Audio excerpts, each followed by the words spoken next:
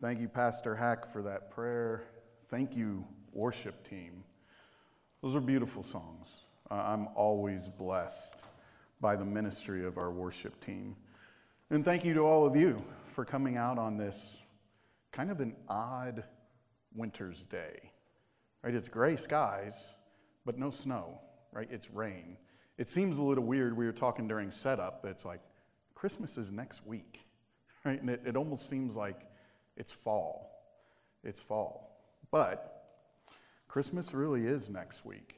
And, you know, one of the things that has become a little bit popular recently is Destination Christmas. Right? Instead of gifts, or maybe in addition to gifts, some families take vacations. Right? I want to get away from Gray, Indiana, and we're going to go celebrate Christmas someplace south. Like we're like the birds, right? We want to go south where it's warm and it's sunny and there's water that isn't frozen and we can swim and all of those wonderful things. That may be good for you, but for me, I would love to take a vacation to Alaska. Right? And not only to Alaska, I want to go during the 6 months of darkness, okay? And I don't want to go on some cruise where we're cruising the coasts and stopping at all these neat things. I just want to go to some little podunk town with nothing to do, right? To me, like that sounds like an awesome vacation. Dark, cold, in the middle of nowhere, nothing to do but nap, right? But nap. Napping it's one of God's little gifts, right? We should rejoice. As Hack said, we need to enjoy the Lord more.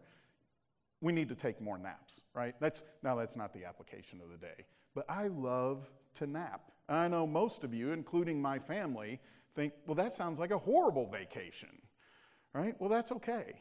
I still think it sounds wonderful. But as wonderful as it would likely be, it probably wouldn't take too long.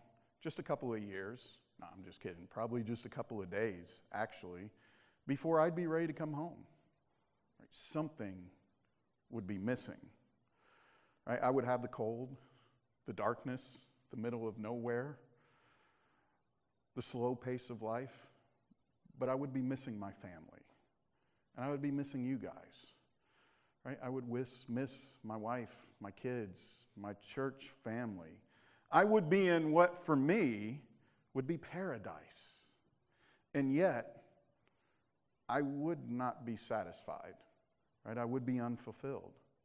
I would be unfulfilled. And you may be sitting here asking yourself, what does this have to do with the Bible or anything like that? Well, a whole lot.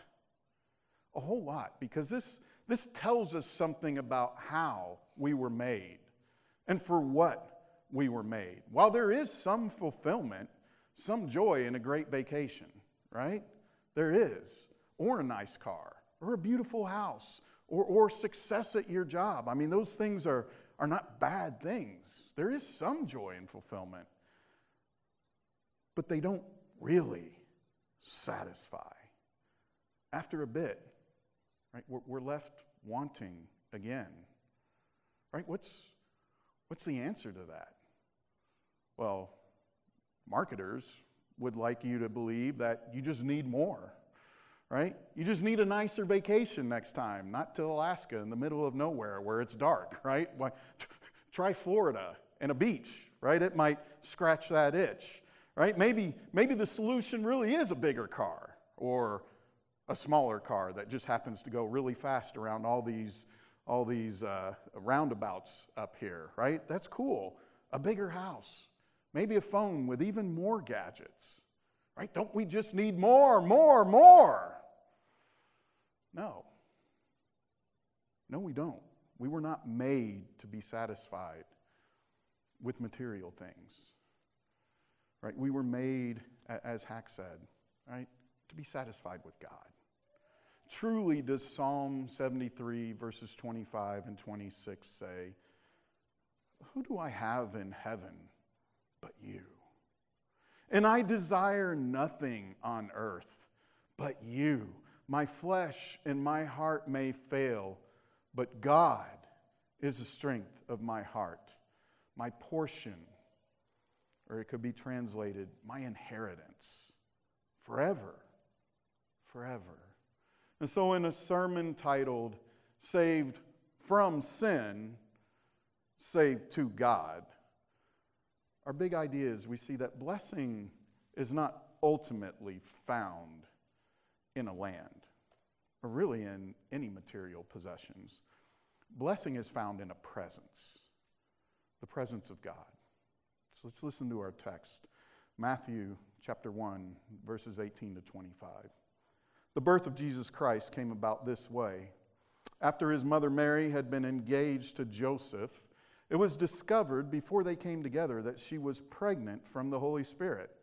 So her husband, Joseph, being a righteous man, and not wanting to disgrace her publicly, decided to divorce her secretly.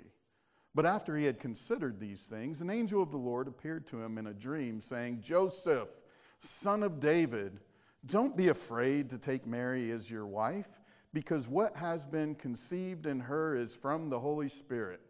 She will give birth to a son, and you are to name him Jesus, because he will save his people from their sins. Now all this took place to fulfill what was spoken by the Lord through the prophet. See, the virgin will become pregnant and give birth to a son, and they will name him Emmanuel, which is translated, God is with us.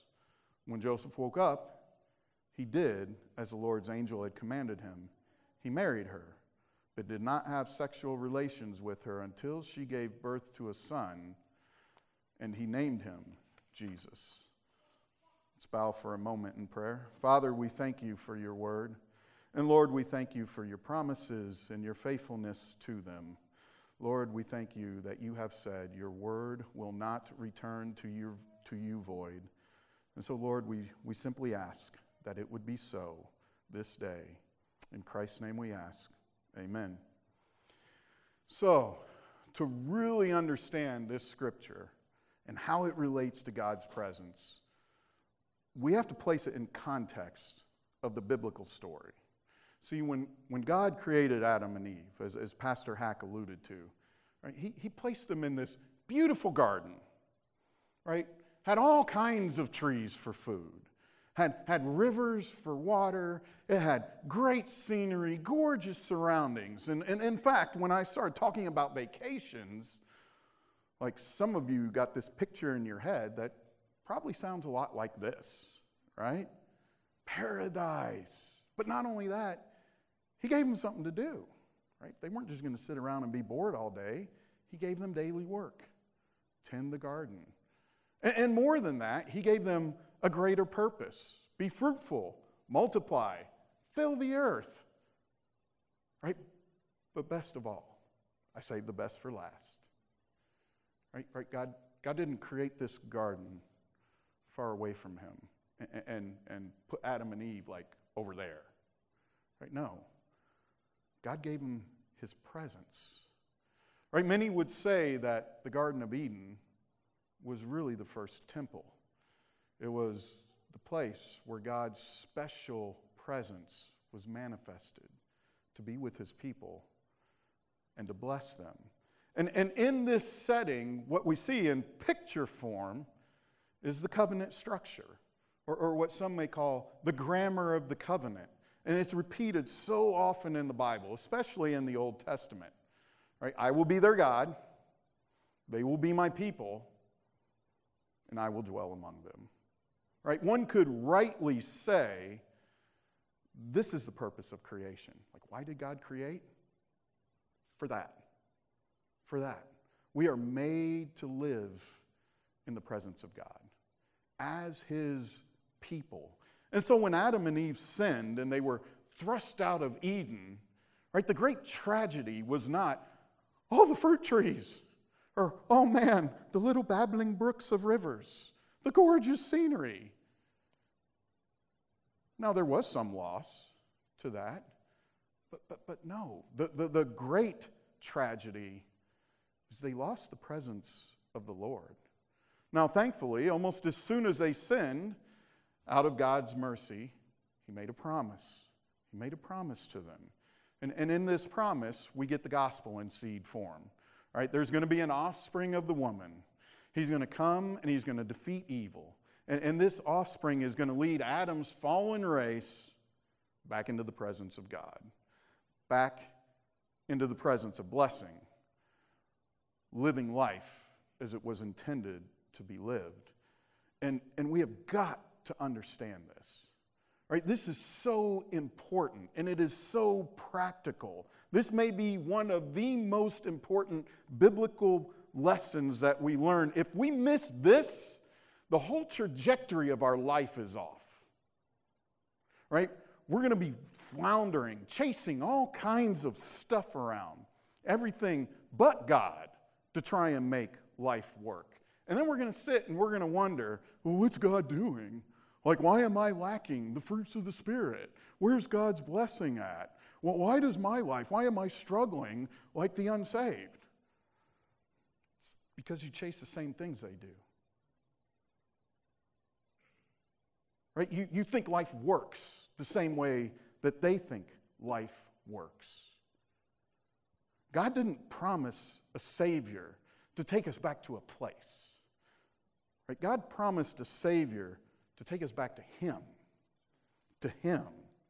And there's a sense in which, as we look at the Old Testament, the rest of the Old Testament really just attempts to answer this question. Well, who is this Savior? Right? Who's the hero? And time after time, right, every possible contender, it fails. Right? It's not Seth. It's not Noah. It's not Abraham. Oh, it's Jacob. No, not Jacob. Well, it has to be Joseph. Nope. Not Moses, not David, not Solomon, or any of the prophets, or any of the Old Testament heroes of the faith. And what happens is we close out the Old Testament still waiting. And humanity is still separated from God. However, right, God is not silent in the Old Testament about this promise that He made. He's not silent about this hero. Right? We do find out some things about him. Right? As God begins to work through the nation of Israel to keep His promise to Adam and Eve and all of humanity, we find out that He is going to be an Israelite. He's going to be a descendant of Abraham. But He's not just going to be a blessing to Israel. Right? He's going to be a blessing to the entire world. He's going to be a prophet like Moses. Right? A mediator of a covenant between God and His people. But a mediator of a better covenant. He's going to be from the line of David. And He's going to be a king. But not just an Israelite king. He's going to be king over an eternal kingdom that is going to cover all of creation. And so as we get to our text today, we finally get the answer to this question, right? And it's the Sunday school answer, right? Who's the promised seed of the woman? It's Jesus, right?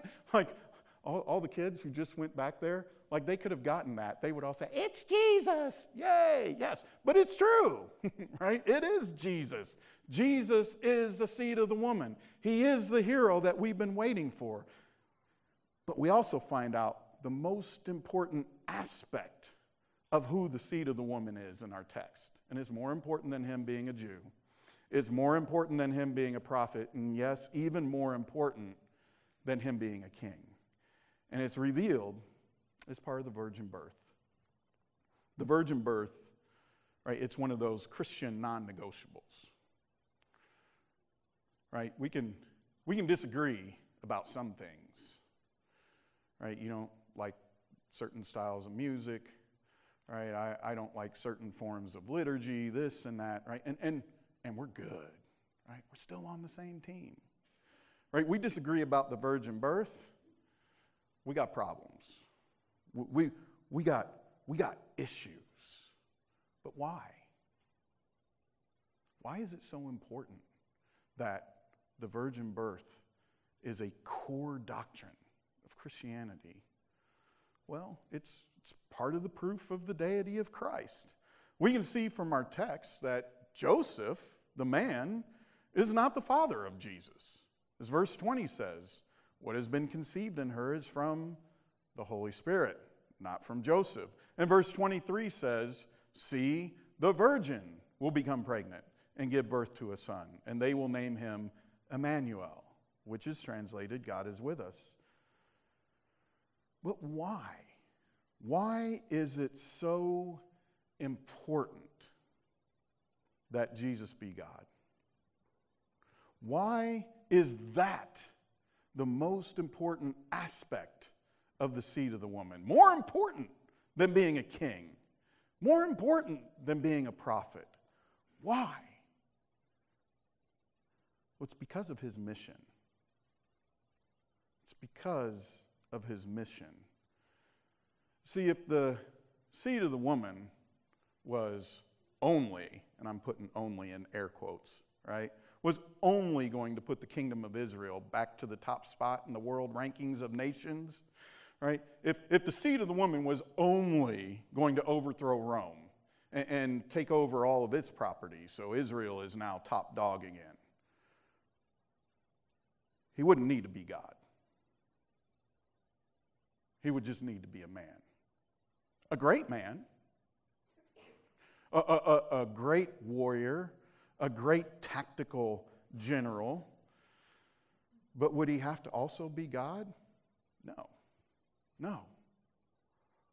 If the seed of the woman was only going to come now and put the conservatives back in power against those pesky liberals, right? The seed wouldn't need to be God. They would have to be a great statesman, right? A wonderful politician, a smooth operator, eloquent beyond belief. And yet, they wouldn't have to be God and man. They wouldn't have to be. And we could go on, and we could stay here for hours talking about all the things that we really want changed. Things that we would really love to see. Man, I want better leadership. And how about you? I want a better economy. How about you? Well, I need a better job. How about you? Well, I need a better bank account. All right, all of these things, and none of those are necessarily bad. None of those are necessarily bad. But there's a big problem with all of them. None of them would solve the problem. None of them would solve the problem. Remember, right, we were made to live in unity with God. We were made to dwell in his presence.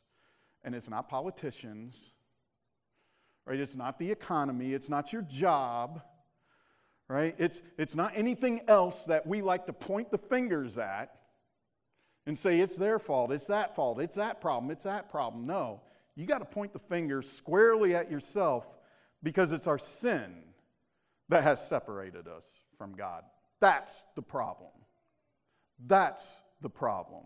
And so the mission of Jesus was to deal with our sin problem. Listen again to verse 21. She'll give birth to a son. You are to name him Jesus because he will save his people from Rome. No. From politicians. No. From the economy. From poverty. No. From their sins. Period. And for that mission, Jesus must be divine as well as human. Why? I'm asking why a lot today. I sound like a little kid. Why, Daddy? Why? Well, why human? Well, when we get saved, we're in essence saying, Jesus, he represents me. His life of obedience counts for my life. Right? His death, my death. And for this to be true, Jesus had to be human, seed of a woman, because last time I checked, I'm human. And I assume most of you are too. Notice I said most. All right, you got it. Right? We're human. We're human. And God made a covenant with us with humanity through a human representative, Adam. And when Adam sinned, we all lost. We all lost. Right? This is why we're all born separated from God. Right? When we're born, God is not our God. We're not His people. And we're separated from Him. So as a man, Jesus lived that perfect life of obedience, right, that we couldn't. And He fulfilled the covenant. And He received the blessing. He received it. Right, so that He could die. But not for His sins, right, for ours. So that He would fulfill the covenant curse. The soul that sinneth shall die. Shall die. So we understand, for Jesus to represent you and me, He must be human. He must be. But why must He also be God? Why God? Well, have you ever thought this? How can the death of like one man count for the countless numbers of people who are saved? Well, it's because that one man he's not just a man. No. That man is God in the flesh. And so His death is of infinite, unending value and can satisfy the wrath of God for any and all sins of His people. This is why God can say things like this in Isaiah chapter 55, verse 1. Come, everyone who is thirsty, come to the water. And you, without silver, come, buy and eat. Come, buy wine and milk without silver and without cost.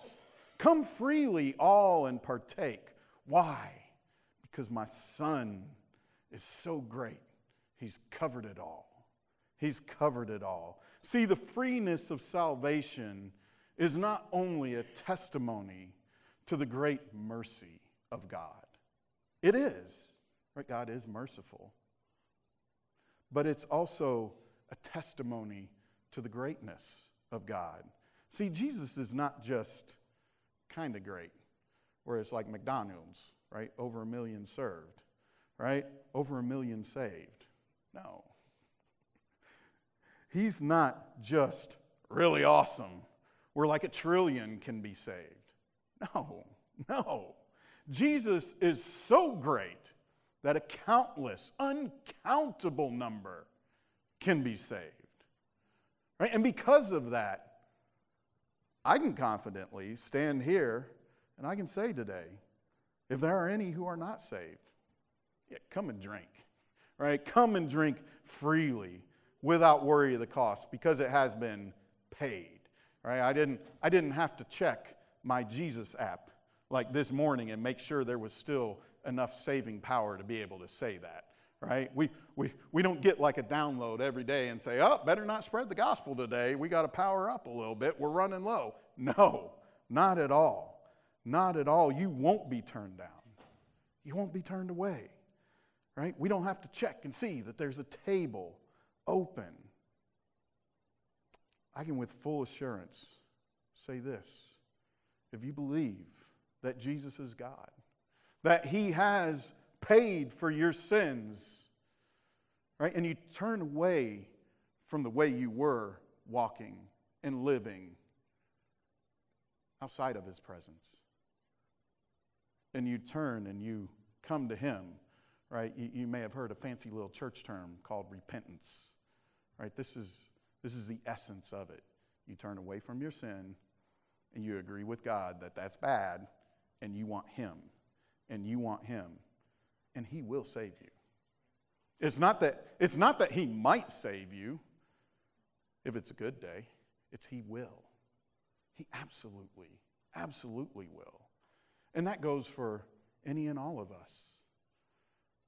Right, as Jess said in leading up to the last song, we should all witness. And part of the reason that we can witness so freely, part of the reason that God gives us that command to witness is because we don't have to worry. Uh-oh, I just opened my big mouth and God can't back it up. Oh, yes, He can. Oh, yes, he can. And so we see why. Why is a virgin birth so important? Why is it a Christian non-negotiable? And why is it so important, at least in the thread we're talking about today, that Jesus be not just a great man, but be God? No virgin birth, no salvation. Our Savior must be fully human to represent his people who are human, and yet fully God to satisfy the wrath of God against the sin of his people. See, this is why Acts chapter 4 and verse 12 says, there is salvation in no one else, for there is no other name under heaven given to people by which we must be saved. Because there's no one like our Jesus. There's a lot of smart people. There's a lot of moral people. There's a lot of good people. But there is only one that has two natures united in one person to do what only he can do. And that's to save us from our sin. It's only him. It's only him. But guess what? There's more. Right? I'm like one of those late night infomercial guys. For those of us who are a little bit older, I'm like the ShamWow guy. Right? There's more. There's more. That's only half the story. Right? That's what we're saved from. What are we saved to? What are we saved to? And verse 21 reads this: she will give birth to a son, and you are to name him Jesus, because he will save his people from their sins. And verse 23 reads, and they will name him Emmanuel, which is translated, God is with us. So we've seen we're saved from our sins, but we get hints, right, of what we're saved to in the name of Jesus, or in Hebrew, Joshua. Joshua and Emmanuel. So who was Joshua? Well, Joshua was a great Israelite leader in general, and he led Israel as they conquered their promised land. Right? Moses, he led them to the promised land. But it was Joshua who led them into the land. Now, don't get too caught up on that land part, though. Right? Remember, the importance of the land is it was a place where God and his people would live together. Right? What did Solomon build in the land? The temple, right? And when he built the temple, God's Spirit, the Shekinah glory, came down and filled it. God dwelling with his people, right? And this should all start to sound a little familiar. Sounds kind of like Eden. Beautiful land. God's people live before him, receiving his blessing. Right? Sounds a lot like Eden. And again, like Eden, well, it didn't last. Right? As Pastor Hack spoke about, Israel failed to keep their covenant. And they were exiled out of the presence of God. Yes, they were exiled out of the land. And it was a good land. It was described as a land flowing with milk and honey. Right? A land of abundance. And yet, again, the tragedy is not the land and the milk and the honey. The tragedy is the loss of the presence of God. But that's not the end of the story. This is not the end of the story. See Joshua and Israel and the land, it's just a shadow, right? It's a picture of a greater reality to come. And so in Jesus' first coming, we see a partial fulfillment of this, right? Jesus is our Joshua, a greater Joshua. And he defeats not human enemies, but the enemies of all humanity, sin and death, and he crushes the head of the serpent, and he leads us into the presence of the Lord. See, he himself was God with us, his name, Emmanuel. And through his ascension, as Hack said, what happens? He pours out his Spirit to all who believe to indwell us. God with us. God with us. Right? And we know how the story ends. Right? In Jesus' second coming, all of history culminates in a new creation. An eternal promised land where God's dwelling is once again with his people. We're saved to God's presence. He is our God. We are His people, and He dwells with us back to life as it was meant to be lived. Back to life as it's supposed to be lived. Now think about this for a second, though. Think about how different this is from our earthly rulers, right? Our earthly kings and presidents and so on and so forth, who live in big houses, behind big gates, protected by big guys, armed with big guns, right? Doing everything they can to stay away from us as far as possible until they need something from us, like our votes. And then they come out and shake our hands and then deftly, get some hand cleanser and wipe it off real quick. We don't want them to be infected, right? Right? That's how they live. They may be physically distant, and yet the rich, powerful, and famous, whether they be politicians or entertainers or businessmen, they still share in all of our troubles, though. They may be as far away from us as possible, and yet, right, they still share in our failings, right? For all of their status, for all of their giftedness and their wealth, and oh, how wonderful the world thinks they are, right? They still have bad marriages, right? They still struggle with addictions, right? They're often, we read way too often about examples of their low character, their bad morality.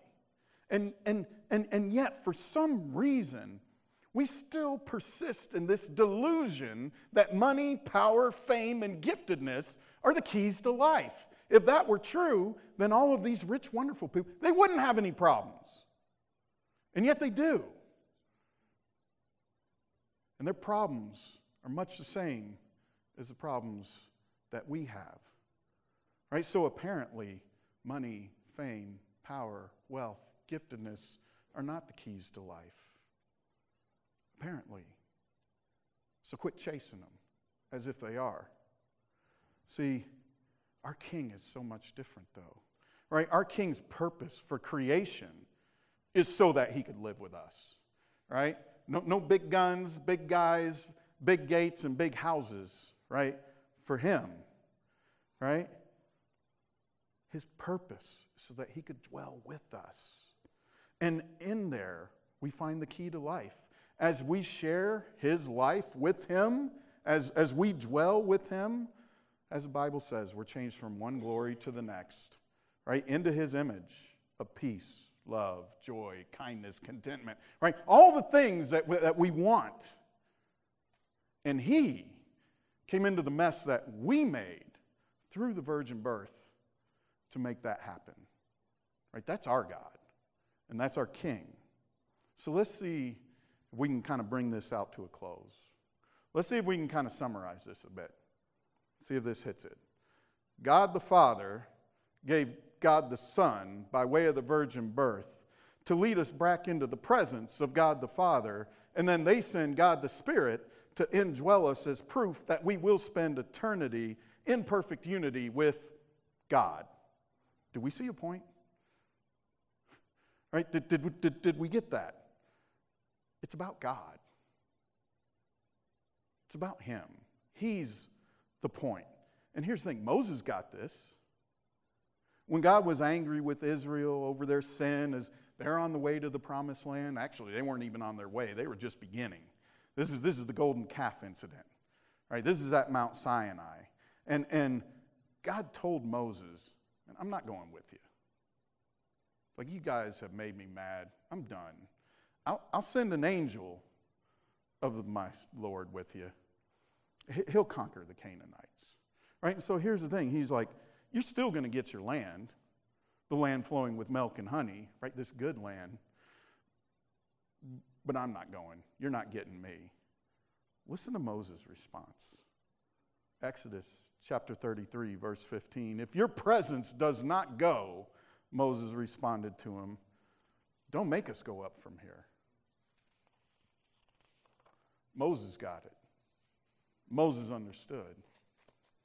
Right? Do we? Do I? Right? Do you? Or are we too caught up in land and milk and honey and we forget about God? That's the question we need to be asking ourselves. And we need to be very honest and very serious about that. So what's the application? Well, through salvation obtained by Jesus, we can now live the way we're meant to live, right? In loving dependence and unity with our God. So here's the application, right? This is very, very technical. What are we supposed to do? Live, right? Do it. Live it, right? The biblical message of life is very clear. Real life is life lived in the presence of God, right? Life lived outside of this, though you may still physically exist, it's something less. It's something less. That's not real life. I want you guys to think about this. What if your faith left tomorrow? You woke up and anything and everything related to God, gone. Right? Can you imagine waking up? There's no desire to pray. No thoughts of God.